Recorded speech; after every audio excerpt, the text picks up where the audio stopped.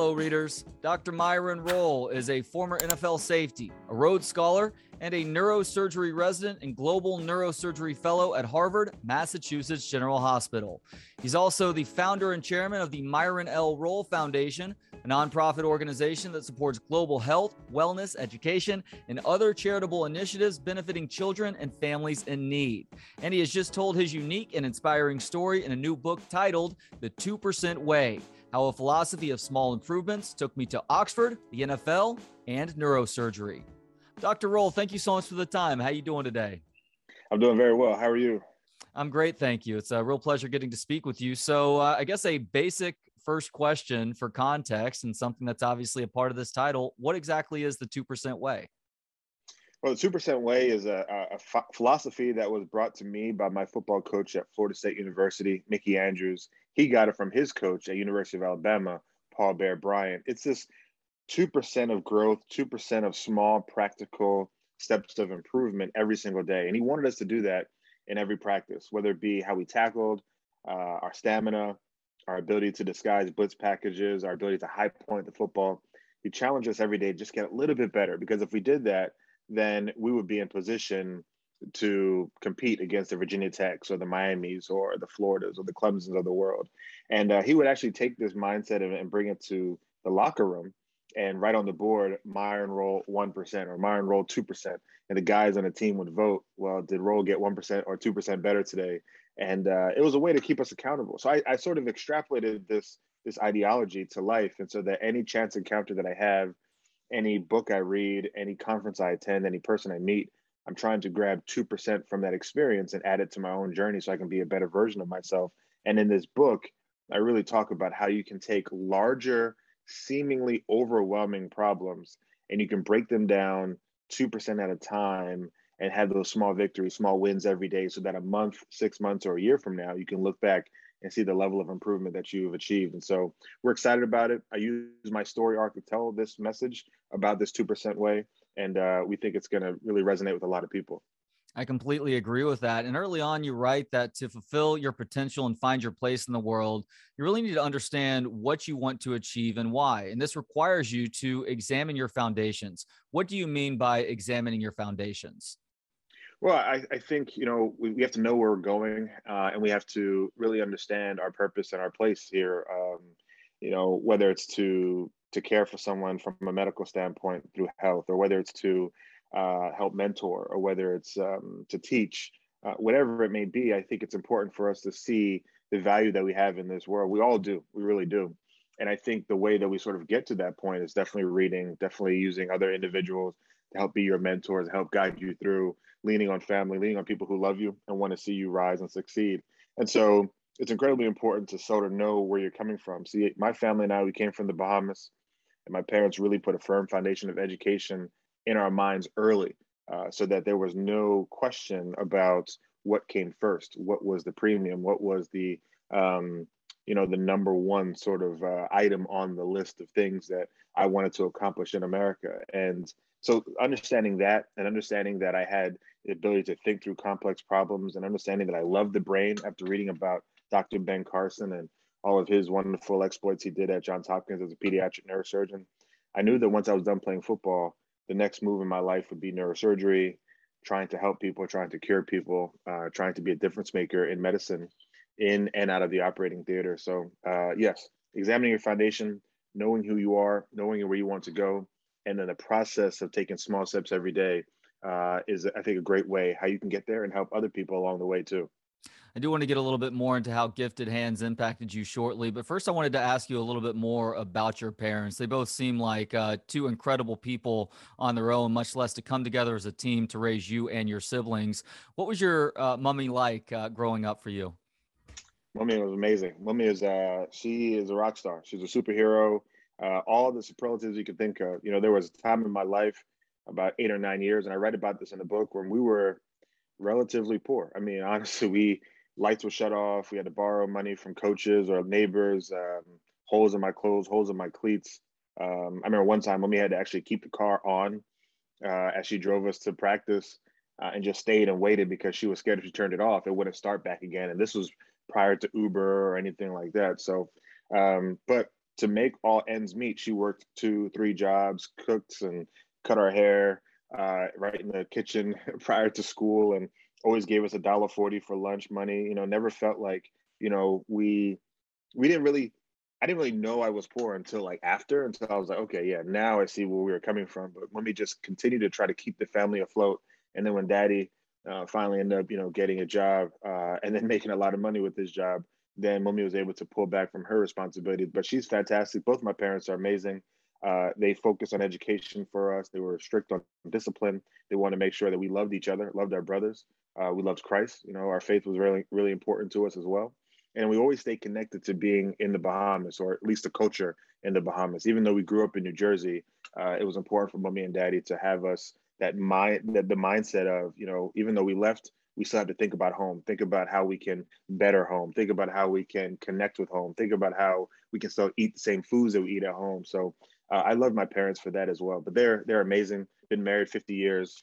They're phenomenal. And Mommy is the champion for sure.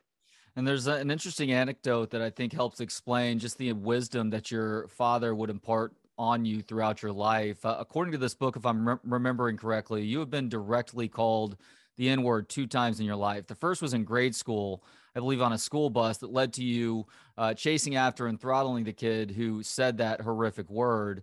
And afterwards, his family tries to take you to court as a result. How did your dad react to all this news of how you had responded to being called something so despicable? He was upset that it happened, and he sort of understood why I reacted the way I did. But he was obviously ashamed, embarrassed, and wanted me to think about handling these situations in a different way. That there has to be a moment where we understand that these kind of reactions and responses could lead to deleterious consequences down the line, and that's about maturity, and that's about growth. It's about progress. That's about putting behind us childish things and moving into adulthood in a way. And so, yeah, my father is a fighter. He's not conflict averse at all, but he realized that this moment for us to really achieve everything we wanted to achieve in the United States of America, we could not respond to every racial epithet or every single slight that we heard. So that was a really, really important lesson for me and my brothers to learn at a young age. You described him as stoic at one point in this book. Do you think you've taken on his stoic persona as an adult? I do think so, and I think that's been very helpful because it gives me the opportunity to observe, take in, and absorb all of the facts, all of all the situation, and then make a deliberate, calculated decision. When I'm faced with a complex case in the hospital, I leave emotion behind and say, okay, what can we do to best help this patient, best help their families, and really optimize this experience. And emotion has to be put away for a second, and then we move into facts, we move into training, we move into fundamentals, we move into the evidence, and we move into the advantages that a hospital like Mass General Hospital has as far as resources and personnel and even equipment to help make this case go the way it does. So learning that from Daddy was huge. I don't stay disconnected from the case or from situations in a way where I feel like I'm a robot, but I suppress it enough where I'm able to allow facts and my cerebral thinking to lead, and then I keep my heart and keep my passion into it through that. It sort of follows right behind, and it's been a good formula for me. Yeah, that's a misconception about stoicism that I think is finally starting to get busted now. It's not that you're a robot. You have emotions. You recognize your emotions. You just don't let those emotions linger and affect other decisions going forward, right? You're absolutely right. Especially in something like medicine, where you have to continue to keep yourself even and keep yourself sort of leading with intellect and leading with evidence-based medicine and practice. That's incredibly important. Families want you to be invested into the care, and we are, but they also want you to do the best you can. In my opinion, my best performance happens when I'm able to block out or suppress the background noise and just focus on how I can help treat you, how I can help get you back to your family, how I can help get you back to your job or to walking a dog or whatever else is that you love to do outside of the hospital. A few answers ago, you mentioned Dr. Ben Carson's book, Gifted Hands. Why is this one of the most influential books in your life? So, leaving the Bahamas and coming to America, my parents and my brothers wanted me to have these inspirational figures who look like me in front of me. Paul Robeson, W.B. Du Bois, Booker T. Washington, Kofi Annan, Nelson Mandela, Malcolm X. But the story that really resonated with me was Dr. Ben Carson's story. Black man from a modest, background, not very affluent, so very similar to my formative and adolescent years. Parents focused on education, saw that too, had a temper like I had as well, but just moved all that stuff aside and continued to his upward trajectory, where he was able to ascend and being the youngest chair of pediatric neurosurgery at Johns Hopkins, and then separating these two twins who were conjoined at the occipital lobe and having both of them live.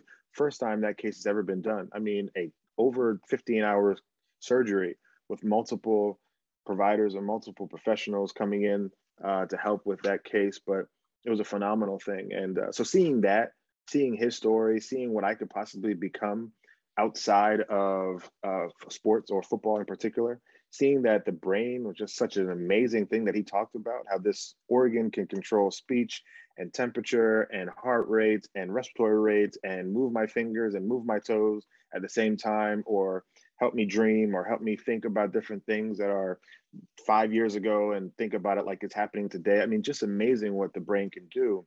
That just sort of drew me in. And so from that point forward, he went onto my wall as my academic hero. And I knew that once I finished playing football, I was going to move into the space of the brain, of the central nervous system, and then neurosurgeon sort of became the obvious target for me. And so I'm glad, because even though it was something that I thought about when I was in fifth grade, now as a 35-year-old with 4 children and a wife, I'm still as fired up about it like I was when I first read his book in fifth grade. That's really cool to hear. So we've focused on the intellect so far, but all the while, even as a kid, you knew that you were an exceptional athlete, and this led to you getting opportunities as an adolescent. It started with you spending, I think, your freshman and sophomore year at Petty Prep School, and you really didn't fit in at Petty Prep School. This is mostly a bunch of rich white kids, and here you are, a black kid from the middle class who was maybe given some respect because of your athletic prowess, but people didn't think much of you intellectually. Having said that, it's interesting that you got into one fight while at Petty Prep, and it didn't necessarily involve having to beat up entitled white kids. What exactly happened there?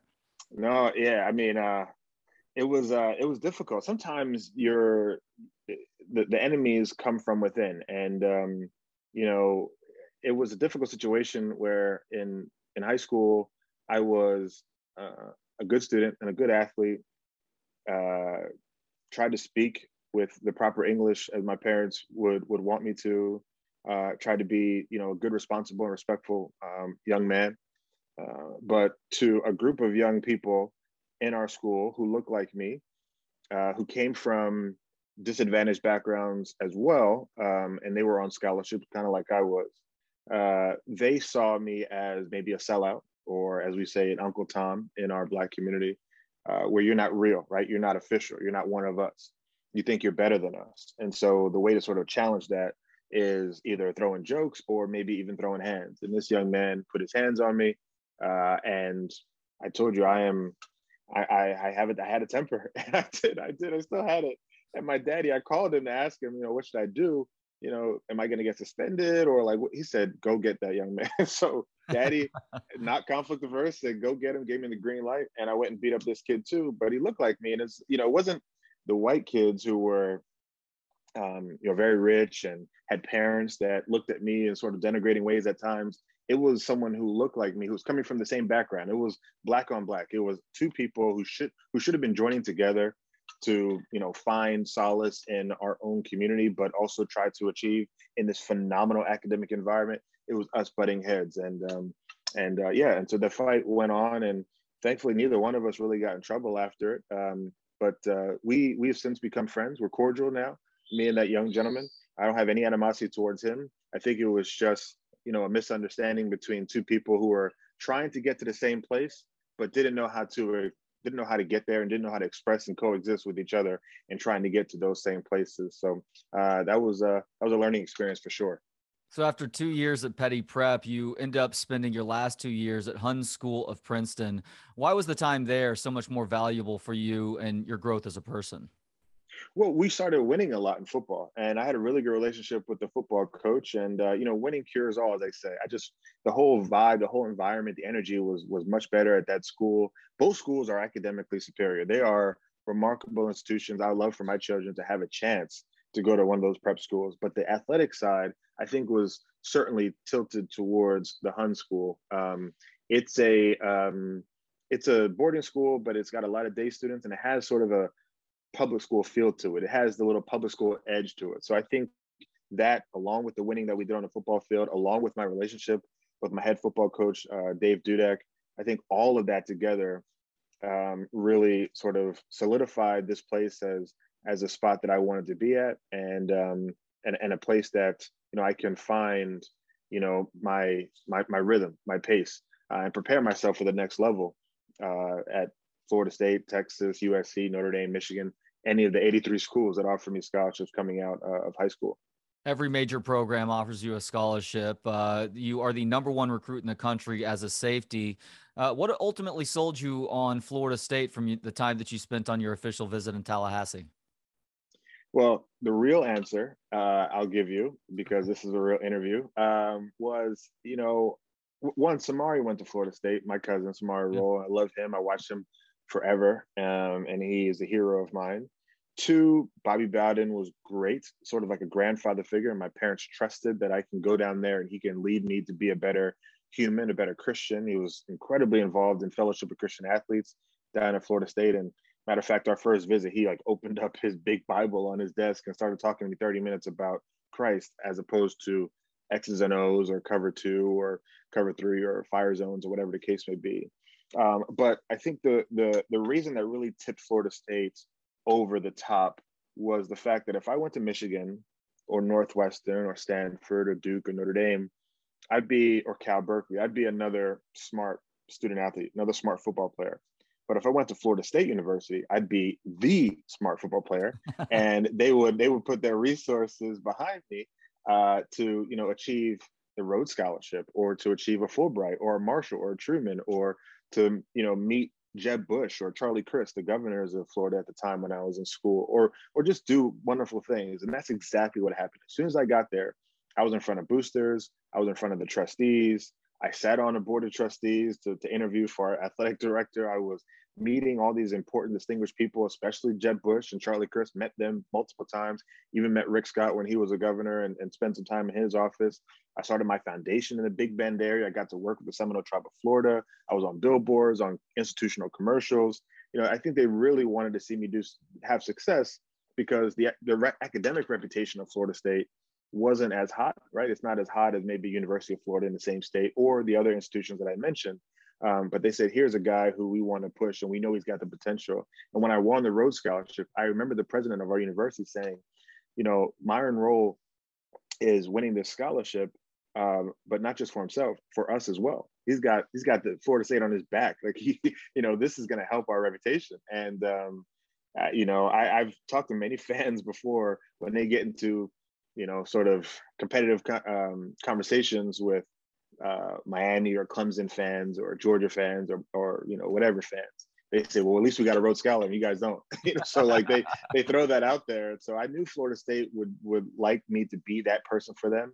And I knew I can get something from FSU as well. So it was a really cool, synergistic, symbiotic relationship that we had. And it was a blessing. And I loved every minute of going to Florida State. So needless to say, all these years later, nearly 20 years later, you still bleed garnet and gold. All day. Not only do I bleed garnet and gold, but my brothers end up going there. My kids now have FSU, no girl shirts, no boy shirts. I'm all in FSU. I went to medical school there too. So it's a place that really runs through me. And, I block out every Saturday to watch them, whether I'm in Boston, in Harvard. I'll be on rounds looking on my phone to see what the boys are doing. I love the school and the environment, the vibe, the city of Tallahassee. It's been really good to me and my family. Don't want to end up too far off course here, but do you have confidence that they're close to turning things around there then? I do. I've met Coach Norvell, and I spent a little bit of time with him. I think he's a great leader, and I think that it took some time for the guys to buy into his style, going from Willie Taggart, who was a little bit more player friendly and sort of understood the backgrounds that a lot of players came from who Florida State recruits, and that Mike Norvell is coming from a small school, not small school, but smaller school, Memphis, than Florida State. He's got a sort of a grinded out mindset. He's always been sort of that, like, we're gonna outwork you, and work is going to be the equalizer, right? Like this is what we're gonna do. And now the guys realizing it's not about the flash or the swag. We are not FSU of the Deion Sanders era or the Chris Winkie era or of the Warrick Dunn era, whatever era you want to say. This is now Florida State who we have here today, and our ability to get back into the center spotlight is going to be through the grind, through the work, and I think the guys are buying into that. So I'm excited to see what the product on the field looks like this year. Good luck to you guys. We're dealing with our own struggles here in Austin, so hopefully both programs could get it going again at the same time. Now, you discuss a number of epiphanous moments in your life. One such moment happened during your college career at a San Francisco Denny's late at night prior to the bowl game that the Seminoles were playing that year in San Francisco at the Giants AT&T Park. What happened, and how did it affect you going forward? Yeah, so my freshman year, and I was coming off a really, really stellar year, honestly. I was ACC Defensive Rookie of the Year, freshman All-American in every publication you could think of. And I love breakfast food. I mean, I love Waffle House. I love Village Inn. I'm all in Whataburger, breakfast all the time. I love it. And so one night I just wanted to get some breakfast on my own. I do like moving around solo. I go to movies alone. This is my space to sort of collect my thoughts. And so I went to this Denny's in San Francisco. I sat down and immediately was just struck by the waitress that was, waiting my table. She was this older Asian lady who just looked like she had pain and a story on her face, a story of hurt, a story of loneliness, a story of, disconnect, a story of fatigue, just everything. Just seemed like it was all painted on her face. If her face was a canvas, then all of these emotions and all of these feelings were just wrought onto her face and onto her body and her energy. And it immediately hit me. I didn't know what to do. I was trying to eat my food that she was giving me, but I got no joy in the breakfast. I had no joy in the food. I had no joy in that space. And so I left and started crying. I broke down and just started crying. And I called my brother. He didn't really know what to say to me at that point. I'm bawling on the phone with him. Then I called Mickey Andrews, the D coordinator, the one who taught me the 2% way. And this was late at night, almost like 10 or something at night. And his wife is in the room too. And he said, yeah, come over, Myron. I asked him if I can come over. So I go to his hotel room. He's on the 10th floor. I think I'm on the 5th floor or something like that. I can't remember. But his wife goes into the bathroom. I don't know this, but she's in the bathroom. I go into his room bawling, like tears everywhere, snot, just like can't control myself. I'm trying to explain to him how this woman who I don't know, did not talk to her, did not get her name, did not listen to her story, but I just felt there was something in her spirit that was tugging at my spirit. And I didn't know how to explain that feeling of just emotional, just outbursts. And he was telling me, Myron, and he comforted me. He said, Myron, I think that's the Lord telling you that he wanted you to reach out to that woman. He wanted you to say something to her. He wanted you to bless her, pray for her. It's okay to have these feelings. I was expecting my rough and tough coach to like slap me and tell me like, get on with it. You're better, you're tough. But he was very peaceful. He was calming. He was comforting. He was understanding. He put his hand on my shoulder. I love Coach for that. I mean, I don't know if I've ever loved anyone like I've loved Coach prior to that, or like a non-family member. But that moment said, this man is more than a coach. He's a father figure. He's a leader. He's a friend. He's a brother in Christ. And I remember going back from that room, going back to my hotel room, and then his wife calling me up and telling me, Myron, I heard everything that you said, Mickey, and you said to Mickey, and I want to let you know I'm proud of you, and let's do something. Let's go together, dress up tomorrow, and let's go meet this woman. Let's go say hi to her. So I was like, oh, thank you. Like, this is not it. Like, we're not finished with this, right? So we go have our team dinner the next day. I dress up, she dresses up, he dresses up. We're all in our Sunday best, and everybody's like, why y'all dressed up? We said, don't worry about it. We're going. So we took a cab to that same Denny's. Unfortunately, that Denny's was closed that day, and I never got a chance to speak to that woman. But if she's still around today, I would tell her that I love her, and I would love to pray for her. it was a very existential sort of moment for me to sort of come into this space of understanding my feelings, understanding the pull that humans can have on each other, even if you don't know them or know their name. It really moved me to the next level of being a leader. And I appreciate my coach for helping me through that moment, and his wife.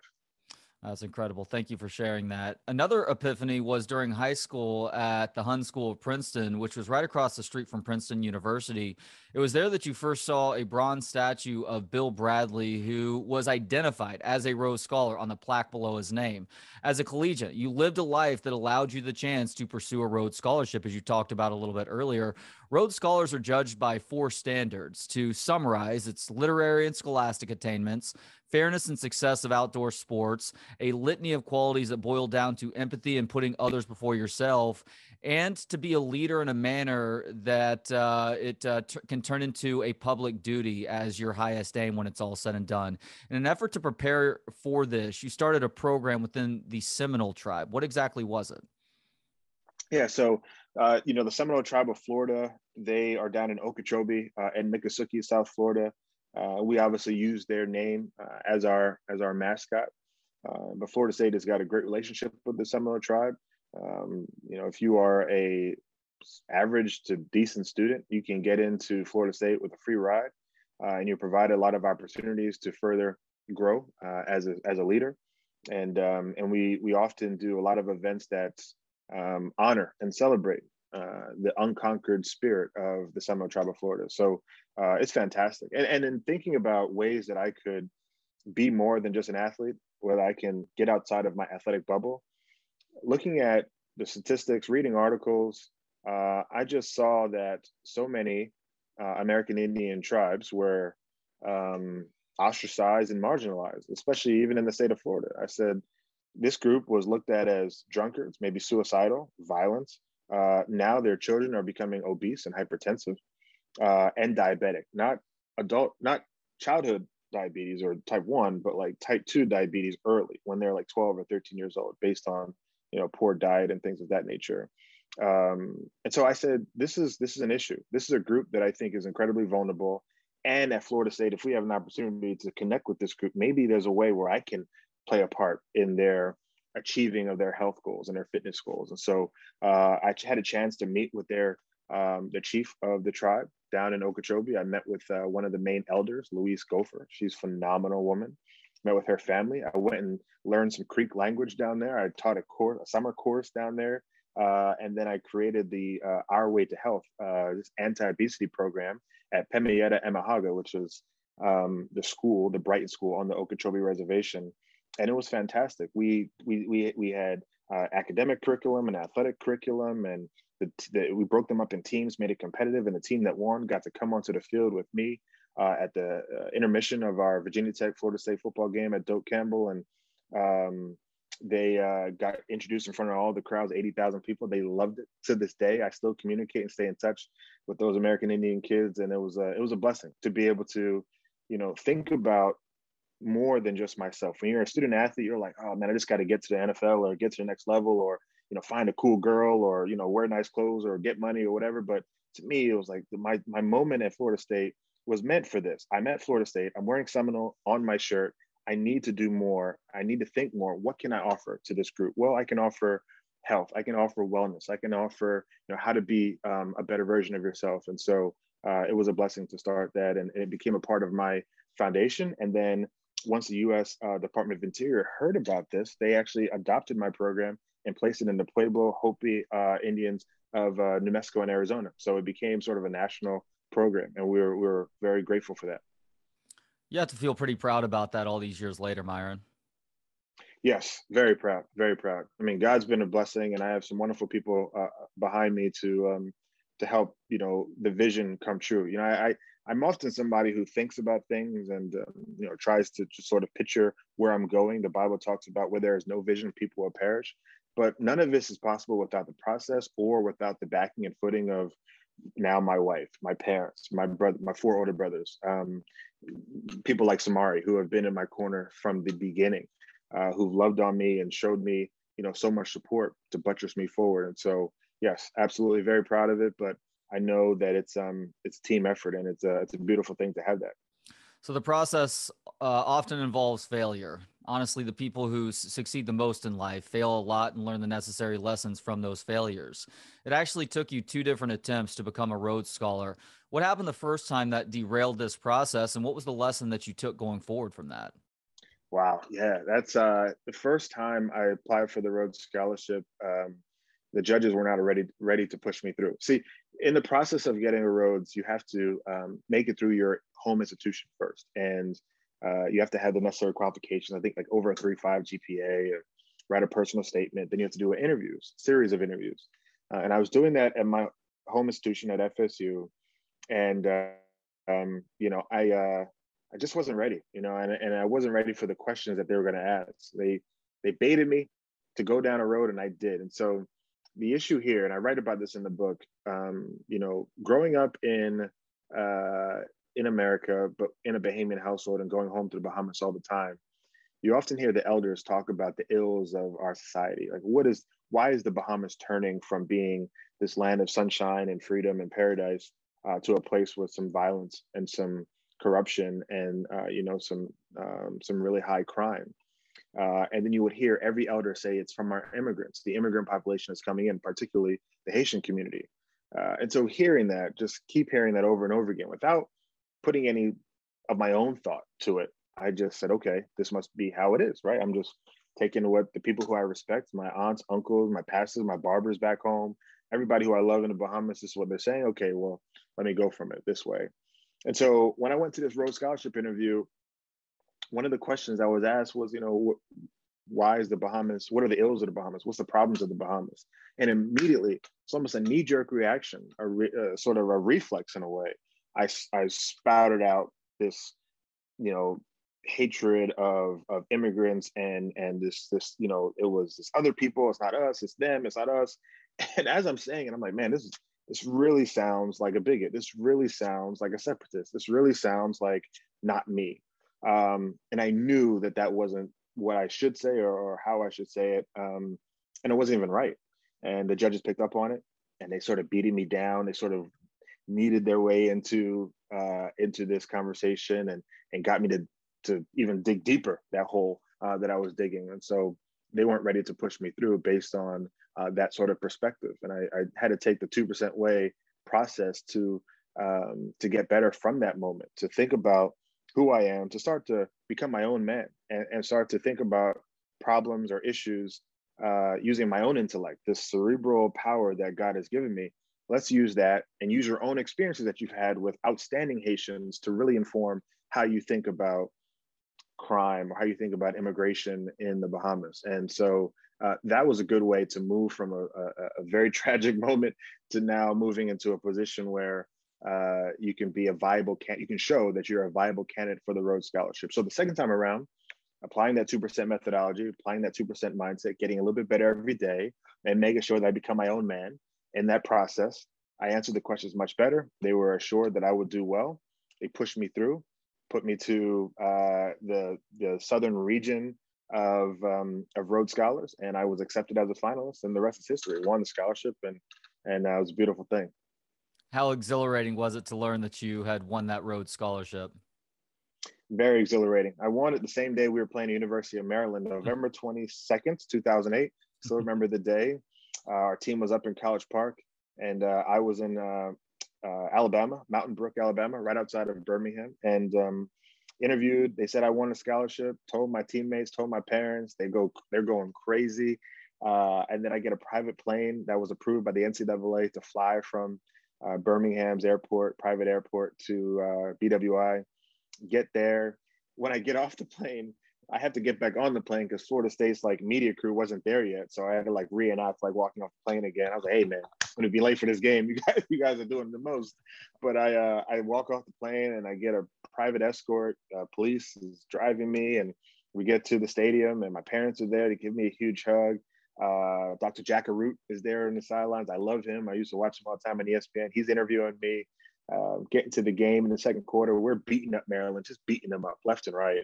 And so I come to the game. I think I only had like 2 or 3 tackles, but you know, it was my services on that field weren't even necessary because I think the team was riding such an emotional high after me winning that scholarship. They doused me with a ice water, and it was a wonderful day. It was a win for many reasons. One, on the football field for our team, another ACC opponent that we beat. It was a win as a student athlete, around the world, around the country. People can see you can combine these two passions.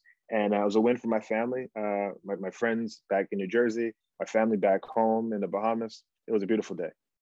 So this left you seemingly with a decision to make, Myron, because you had played well enough through your first 3 years at Florida State that you had the option of turning pro after your junior year and were a likely first-round pick in the process. But Oxford was obviously there staring you in the face as well. And for you, as somebody who values the intellect as much as you do, it was kind of a no-brainer for you. And it wasn't like you were dissing the NFL in the process, but you were delaying that by a year to go pursue excellence through the Rhodes Scholarship. What ultimately allowed you to sleep easy with the decision to pursue the Rhodes Scholarship versus the NFL over the course of the next several months? Yeah, that's a good question. I think for me, I thought about how I can do both. Maybe start with the NFL and then Rhodes Scholarship. That's a little known fact. I actually asked the Oxford and Rhodes committee, can I postpone taking the Rhodes so I can go play in the NFL right now because I'm projected as a high draft pick? And they said no. It's either take it or not. So with that in mind, I made the decision a little bit more complicated. I put my name into this scouting service that underclassmen can at FSU, and they said I'd be a late first guy. And I called up Samari in Baltimore, what his Ravens were saying. They said if I ran fast, maybe late first, early second. I called up Antrell. He was in New York with the Giants, and same thing. They said maybe second round guy. So I was feeling very confident that I was going to be a high draft pick and things were going to work out. All the mock draft boards had me top 32. So it was exciting, but ultimately, I think what pushed me to go to education at Oxford was that, the NFL was going to continue to be there. And I've always placed a premium on the word student before athlete. And here's my chance to do it at a higher level. Plus, when other people see my story, maybe they can find inspiration from it, like I found inspiration in Dr. Ben Carson's story.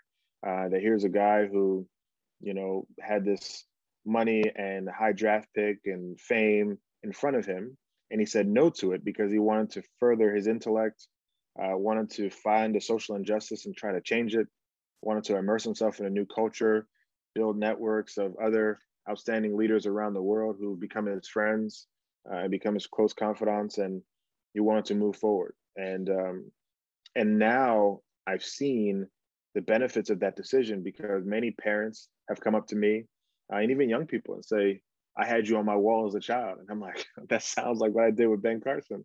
I use your story to inspire my young athletes or my young students, or I use your story to inspire my daughter or my son to do more in their life. And so the decision had reverberating impact to generations that initially I didn't think of, but eventually it became to fruition that this was something that was bigger than me. It was beyond me. So if I had to make the sacrifice of not going to NFL right away, I'll stay in shape and try my hand at it. And I did. Came back to the Senior Bowl and played well there. Did the Combine Pro Day, got drafted in the 6th round instead of the first, made $60,000 in my signing bonus instead of $4 or $5 million, was a 53rd man on the roster, practice squad instead of 22nd and playing. I had coaches in the Titans when I got drafted by Tennessee in the 6th round who said I can play for 8 or 9 years. They know I have the talent to do so. But for whatever reason, the stigma of the Rhodes Scholarship and being smart and not really feeling like people not feeling that I was committed to football, that prohibited sort of my success in the NFL because they felt that I would leave at any second. Why would you invest money, a draft pick, or a starting position on this gentleman or a roster spot on this guy who can leave in mid-season? And then we have to sort of scramble to find a replacement for him. So a lot of things were happening at the moment, but that Rhodes Scholarship was so valuable. That if I had to make the decision again, I'd make the same decision because it led me here to this point where I'm healthy and doing well and still able to be a role model, thankfully, for young women and men who see my story and draw inspiration from it. Consider you idolized him as a kid. It had to have been pretty cool to get to go to church with Dr. Carson that last Sunday before you moved to England. And he offered up some really sound advice in the process. What exactly did he tell you? He did. So I was at church with him and his wife Candy, and I was like, really expecting him to tell me something as far as neurosurgery technical, right? So like maybe this is how you hold the tissue when you're trying to resect the brain tumor, or this is how you position the patient's head when you're trying to enter the ventricles with a shunt, or something very, very specific to neurosurgery. Because I wanted to know how I can be a better neurosurgeon one day in the future. That's what I wanted to do. I wanted to be like him. And he didn't speak about medicine at all in that respect. He talked about people. He said it's always remember to be nice and say hi to the lunch ladies and janitors, because they're people too.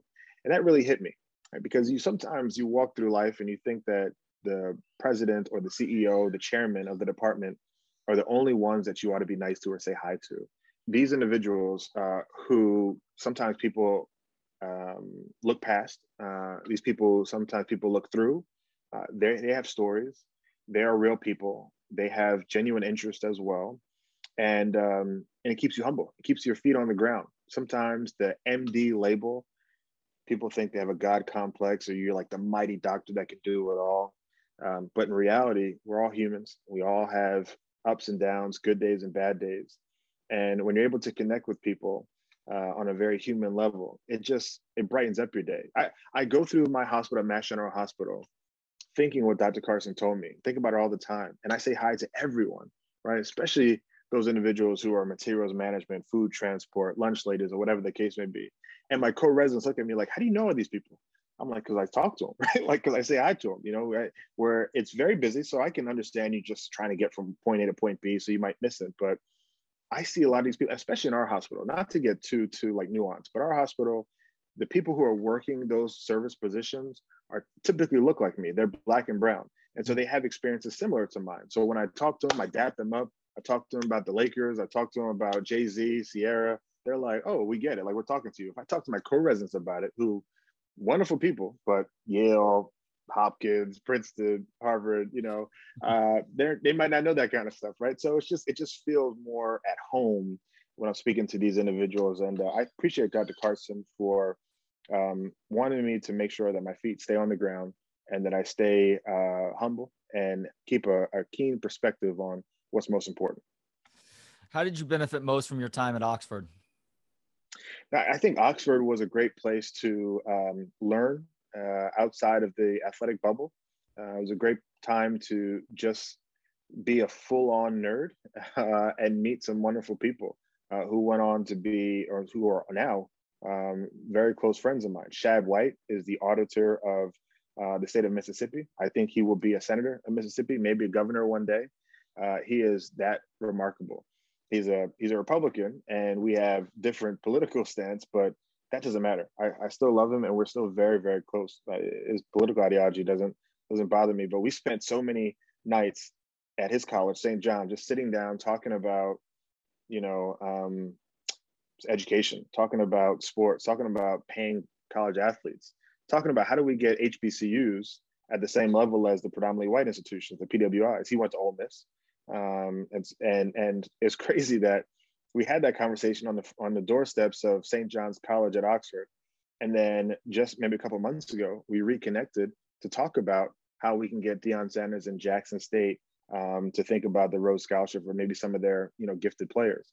And so, these conversations start after a night at the pub in Oxford, and then they come up when I'm a neurosurgeon and he's a state auditor, and we're like grown men with kids and wives, and now, putting it together. So someone like him, someone like Aisha Saad, who is literally probably my best friend over at Oxford, from Egypt, Cairo, grew up in Cary, North Carolina, went to UNC, Chapel Hill, wears a full hijab, Muslim woman, just phenomenal presence, brilliant. We're still very close to this day. I ate with her daughter and her husband, and it's just remarkable that we, are able to stay close and continue to build off of each other too. So those kind of relationships of individuals like Aisha, who is one of the best lawyers in America, Shad, who I mentioned already, Abdul El Sayed, he ran for governor of Michigan, didn't win, but he's an advocate for health. He was the head of Michigan's public health administration. He is a remarkable person too. So it's the people you meet, it's the intellect you're able to accrue, it's experiences you're able to have, You know, some of the port that you're able to drink in pubs and things like that, I guess that works too. But it was a great place, and you know, I really cherish that moment. And for any of my mentees who talk about think a Rhodes Scholarship or you know some postgraduate fellowship overseas, I always mention how Oxford really changed my life, and they should really highly consider it. So once you were done with Oxford, you come back to the States, as you just summarized. You end up getting back into football mode. You participate and do great at the Senior Bowl. It was a mixed bag in Indianapolis for the scouting combine. You admit that it was a little bit of pressure, a little bit of just getting terrible sleep that week, and ultimately you go through the draft process, end up hearing your name called on day 3, which you wholly admit, and it's completely understandable that it's disappointing. And discussing that disappointment, you wrote one of my favorite sentences in this book, Myron. How you move forward from a setback is critical. How did you become better as a result of this disappointment? You know, I became better by really pouring into that 2% way and thinking about, you know, where do you want to go, Myron? Like introspectively, think reflective of who you are and where you need to be. Yes, it's disappointing. Yes, you know, you might have let some people down who expected you to go high in the draft or, you know, to be walking across the stage in New York City. Um, but at the end of the day, you got your foot in the door, and now it's time to do more with what you have. You know, God gave you this ability. He put you in a place for such a time as this.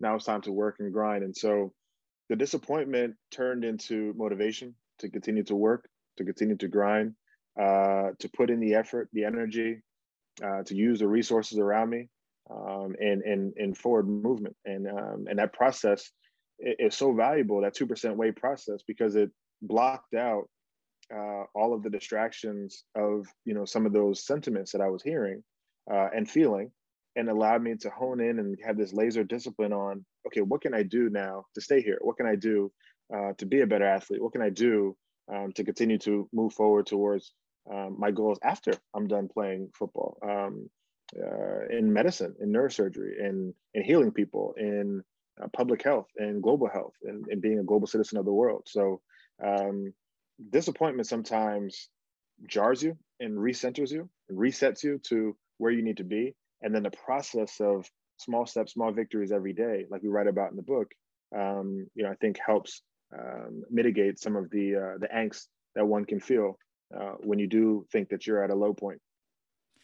You spent your rookie year on the Titans practice squad. Between your first and second year, you actually took part in a Clinton Global Initiative to combat sexual violence in Congo and Rwanda.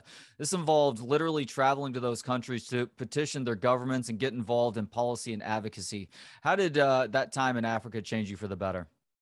That was a wonderful time. You know, I got selected to go there because I had given a talk in Little Rock, Arkansas at President Clinton's library. He saw me speak and he was impressed. Next thing you know, he invites me invites me to Austin, Texas, to speak at the University of Texas at CGIU, Clinton Global Initiative U, where a lot of college students will come together and think about how an initiative can help change the world in their corner of the world. I thought it was a phenomenal place. And that experience was funny because I'm there with Nnamdi Asomugha, all pro cornerback. I'm there with President Clinton. And then I'm there with Matthew McConaughey. And I'm the last to speak at all these people. And I'm like, man, I said, y'all set me up. Y'all set me up. Because everyone's going to want to listen to Nnamdi for sure. Great player. And then President Clinton, you know, he's the man, rock star with his cowboy boots. And then Matthew McConaughey goes third. And then he just throws up the hook 'em and it just felt like the whole place melted. And I was like, this is not fair. And now they want to hear this like little Rhodes Scholar walk up there. Okay, guys, hey, you know, think high, think great of yourself. I don't know. It was rough, but I enjoyed it thoroughly. It was great. You know, we stayed in touch and we had a great time there. And then from there, he invited me to Aspen, Colorado, to be a part of his team called CGI Lead, where it was me, Jeff Gordon, Ashley Judd, Pierre Garcon, Laura Bush, Usher, Wes Moore, you know, just some really, really phenomenal people. Zainab Salbi, this is an Iraqi lady her family was friends with Saddam Hussein, but then she created this thing called Women for Women International. This is really a great advocacy women support group.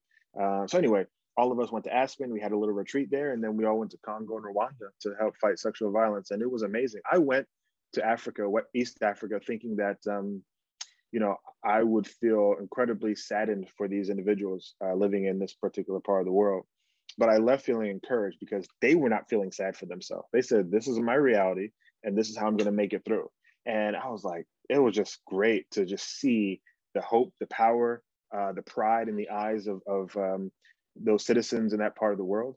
And to take that in with somebody as cool as Jeff Gordon, we're dancing, we're having a good time, we're eating dinner together. It was remarkable. So yeah, it was a fascinating time, and it happened honestly because the lockout was 2011, and so it gave a lot of players extra time to do different things. And I ended up going, and it was a blast. Thank you for sharing that. And it's still a head scratcher for me that you didn't last past 3 years in the NFL, but there's an interesting theory out there as to why. And honestly, knowing that the NFL was the powder keg that it was at the time, it makes a lot of sense to me. So why do you think your time in the league was cut so short, Dr. Roll? Yeah, I mean, I think there's a couple of reasons, but I think the one of the main reasons is this. I was a smart player who had interests outside of football, especially interest in the brain and neurosurgery. Traumatic brain injury, concussions was a hot topic at the time with the movie Concussion just coming out. I thought that the NFL, believed maybe I had a lot of interest outside of the sport, that if something were to happen to me, that I would end up leaving the sport, or if something happened to me where I could not go on to be a neurosurgeon, it would provide more of a stain in the reputation of the NFL and how poorly they had managed players, active and retired, with traumatic brain injury and potentially chronic traumatic encephalopathy. So I think it was a confluence of issues. And one thing I knew it wasn't was my talent, right? I did not depreciate my skill in a year and a half, because every game that I played, I recorded either the most tackles or near the most tackles, and I played very well. And all of my teammates and coaches agreed, Myron, you got 8 to 10 years in you. We can see it. One coach of mine, Dave McGinnis, linebacker coach in Tennessee, told me that he's been coaching football longer than I've been alive, and he knows talent when he sees it. He says you can play 8 years easily. When I got released from the Steelers, that was my second team, and I texted all the defensive backs immediately. All of them called me back. Not because they were trying to campaign or such, but they were so shocked. They couldn't believe what they were reading on the text. From Troy Polamalu to Ike Taylor to Ryan Clark, all called me and said, "You know what? I am shocked. You were balling out here. Everything you did was great. You didn't embarrass yourself.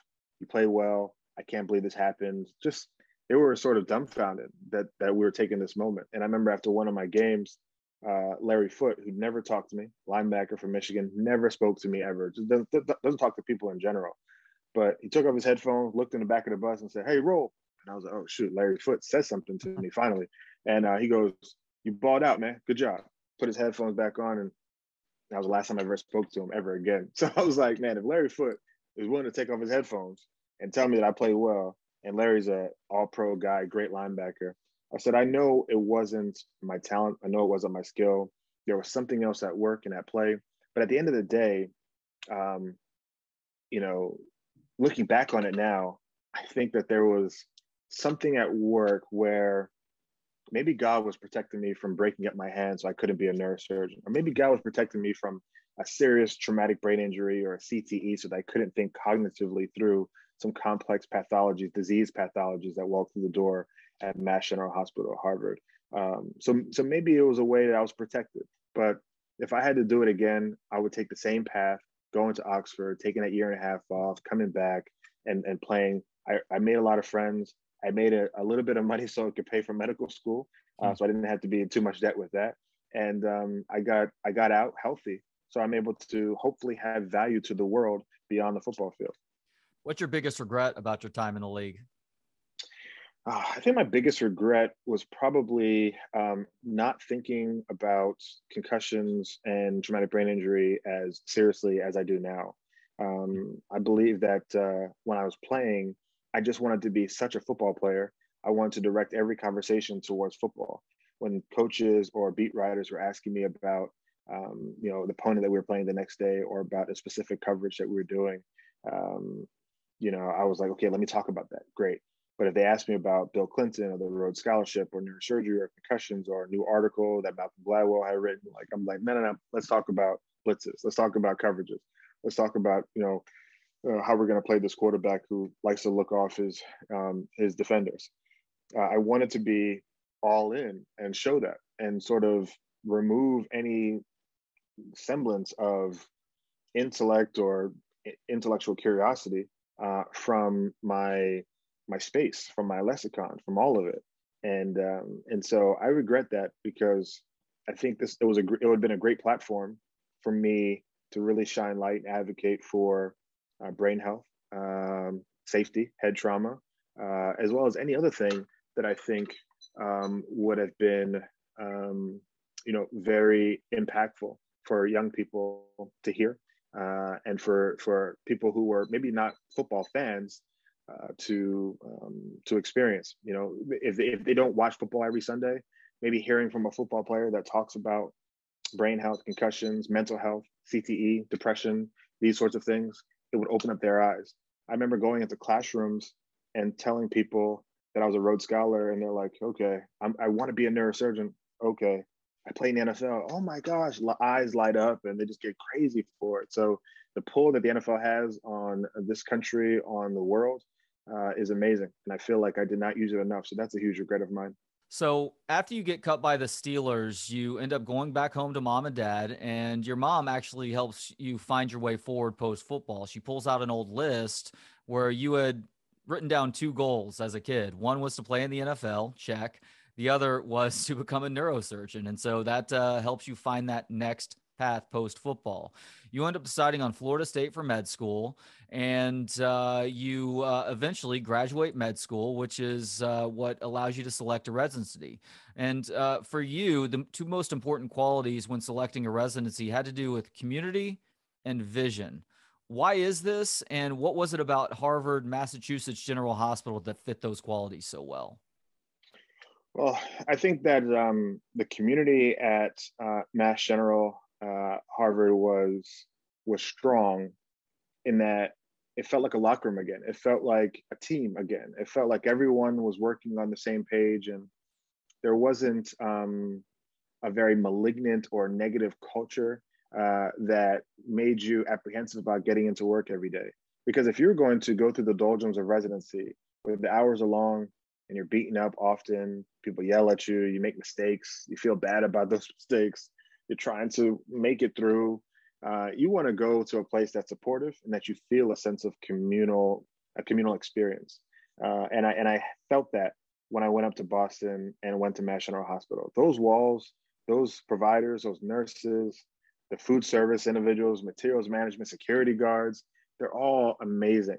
Literally, I feel like if you can take Mass General Hospital and just replicate it anywhere else, your experience will be very fruitful, especially as a trainee. So that was really important for me, and I wanted to make sure that it was a place that I could see myself being the pediatric neurosurgeon that I wanted to be, being a pediatric neurosurgeon that also extends his care to the vulnerable populations, especially in places that matter to me, which were like the Caribbean, for instance. I started my Caribbean Neurosurgery Foundation to try to step in the gap and the void of access issues that exist for people who live in remote parts of the Caribbean. My aunt died in 2010 after being hit in the head by a car. She had a traumatic brain injury. She was in our home family island of Exuma.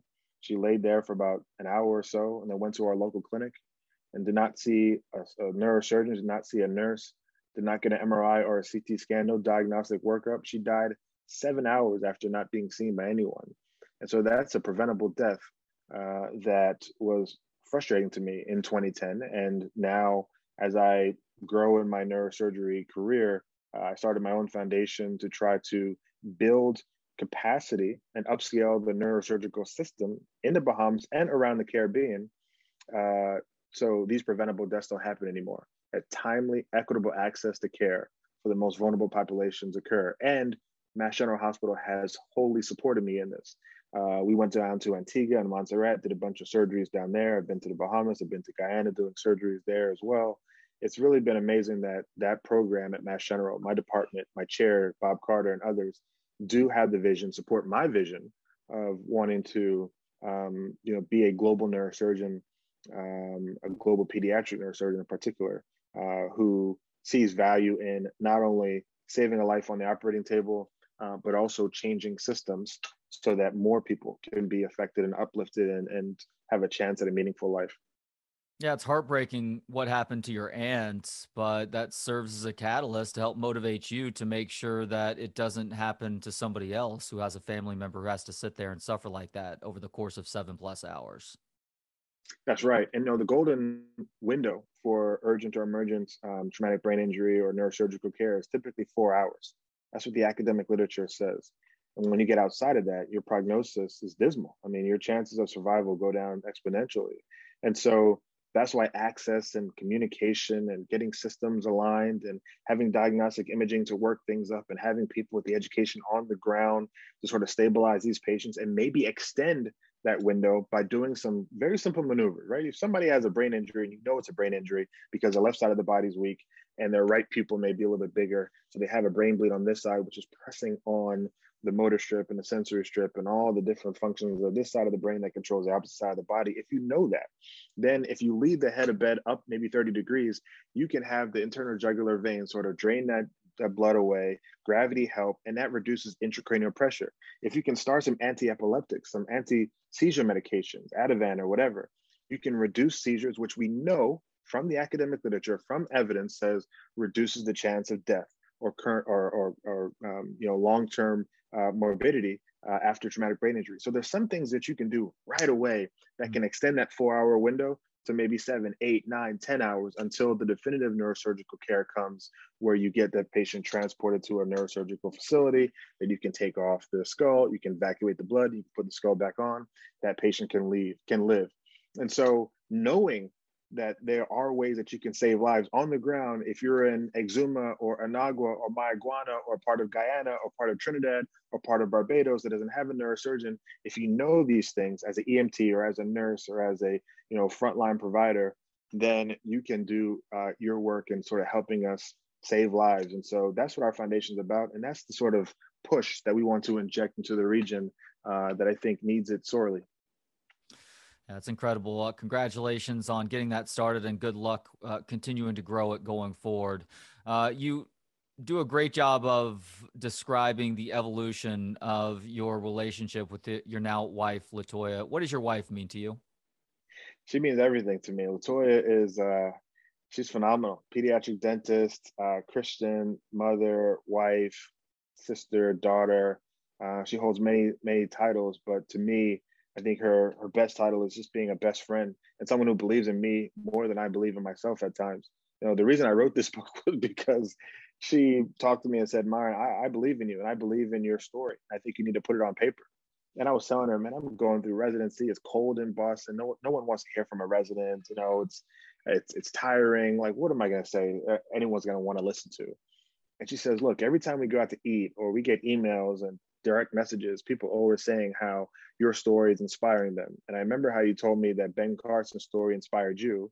Now it's time for you to do the same. I believe in you and do it. And every time she believes in me and I'm like sort of wavering, it always comes true. And that's because she's a prayerful woman, because she knows me better than anybody else. And it's phenomenal. And we met through a mutual friend and we were always distant, right? She didn't live in Boston, but we'd always spend time together. She'd fly to Boston or I'd fly to wherever she was practicing as a dentist. And now we have 4 beautiful children together, 2 sets of twins, boy-girl twins. One are 21 months and the other ones are 3 weeks old. So we're like brand new in it. Her mother lives with us and we have a nanny, a night nurse. My mother lives not very far away. Mommy is 30 minutes away or so, daddy as well.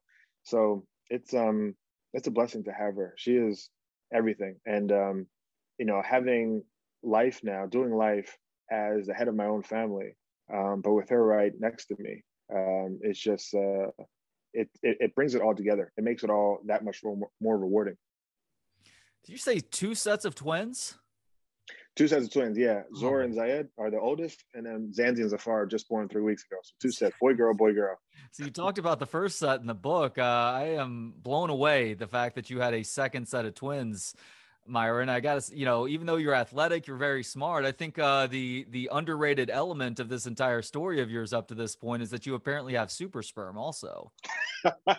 Yeah, I don't know. Something's happening, man. It just it makes us nervous to think about what we can do in the future. She's like, Myron, let's wait a couple years before we even think about it. I said, yeah, that's fine. I said, I'm okay with that. But it was crazy when we found out that it was going to be another set. I think the OB-GYN, like, she got unprofessional for a second and she started cursing. She was like, oh my God, like, what is going on? Because she has never seen that before. And obviously we didn't expect that. Yeah. We expect like maybe just one, because I knew she was pregnant. She had the stakes, she was pregnant. So I said, okay, maybe one is on the way, but two, and then another boy girl. It was just remarkable, all natural too. And Latoya was such a champ through it all. I mean, carrying those kids and having back pain. She's not a big woman, so like her stomach got huge and it was just tiring for her. And she was ready for them to come out, and they did, very healthy. And so we're just blessed. God's been good for sure. I've got a 7 and 5-year-old at home, and it is truly one of the most miraculous things watching your wife deal with that. And you're just kind of the helpless guy who did the one thing in the beginning, and you try and help in ways that you can, but ultimately you are a complete waste of space a lot of the time. Exactly. You're exactly right. All right, last question, Myron, because you do still watch football. You love your Florida State Seminoles. I love my Texas Longhorns, and college football is my favorite sport. It was about 10 months ago that we finally got a change on name, image, and likeness to allow college athletes to profit in an industry that reaps billions of dollars per year. Long time coming. And despite the fact that we have a lot of people claiming that the sky is falling now, because there's always going to be an inevitable learning curve, this is a better place to be than all of this happening under the table. For you, what do you think the best way forward is with regards to NIL, its impact on college sports? I love the idea. I think that's it absolutely makes sense. I remember my brother went to school in Jamaica, Queens, New York, at a school called St. John's, really good in basketball. And they had a player there named Marcus Hatton, really, really good player. And I remember hanging out with my brother one time in the city in Manhattan, and we're walking downtown, like, about Times Square, and there's a huge billboard that said there's only one man dash Hatton, right? Like his name, and his number was number one. And it had a picture of Marcus Hatton, making a layup or doing something crazy. And I was like, man, I said, this guy is in New York City. I wonder how much money he's making from that, like from that big billboard in Times Square in New York City with his name, with his jersey, such a cool ad. What is he getting from that? And and I was in high school at that point. I was at Hun. I just went to visit my brother when he was at St. John's. And I was like, man, this is unbelievable. From that point forward, I realized, it's a huge business and everyone's making something except for the athletes. So I appreciate the fact that athletes are now having an opportunity to earn, especially those who come from disadvantaged and marginalized communities. I had several teammates that were sending some of their scholarship money, their Pell Grants, home to Miami, Florida, Polk County, Florida, to Duval County, Jacksonville, to take care of their family because they really didn't come from anything.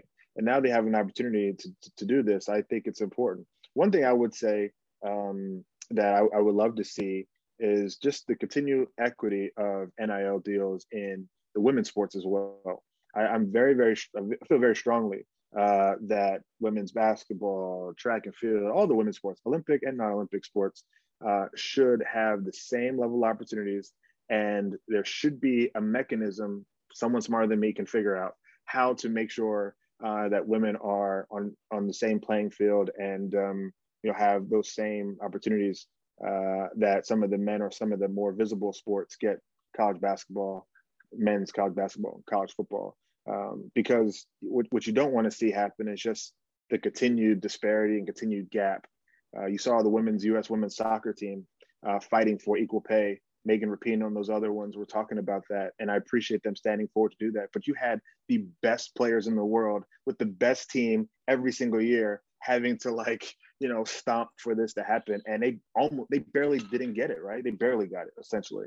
Mm-hmm. And so I think you have to have champions for these women from them and from others around them to make sure that there's still noise around here, that we make sure that the volleyball player is getting the same opportunity that maybe a men's baseball player from LSU or Miami or, UC Fullerton or wherever gets as well. Well said. He is Dr. Myron Rolle. The new book is The 2% Way, How a Philosophy of Small Improvements Took Me to Oxford, the NFL, and Neurosurgery. Get it now wherever books are sold. Myron, thank you so much for the time today, and thank you for this important, awe-inspiring book. Thank you. Thank you very much for having me. I appreciate it. Thanks to Gentleman Jesus for the intro and outro music. Hear more of his work at gentlemanjesus.com. And thank you to Joshua Bates for the video editing. If you have any video editing needs, hit him up on Instagram at Forager Digital. Thanks as always to you for checking us out. You can watch, listen, learn, and connect for free at booksonpod.com. For Books on Pod, I'm Trey Elling. Good day.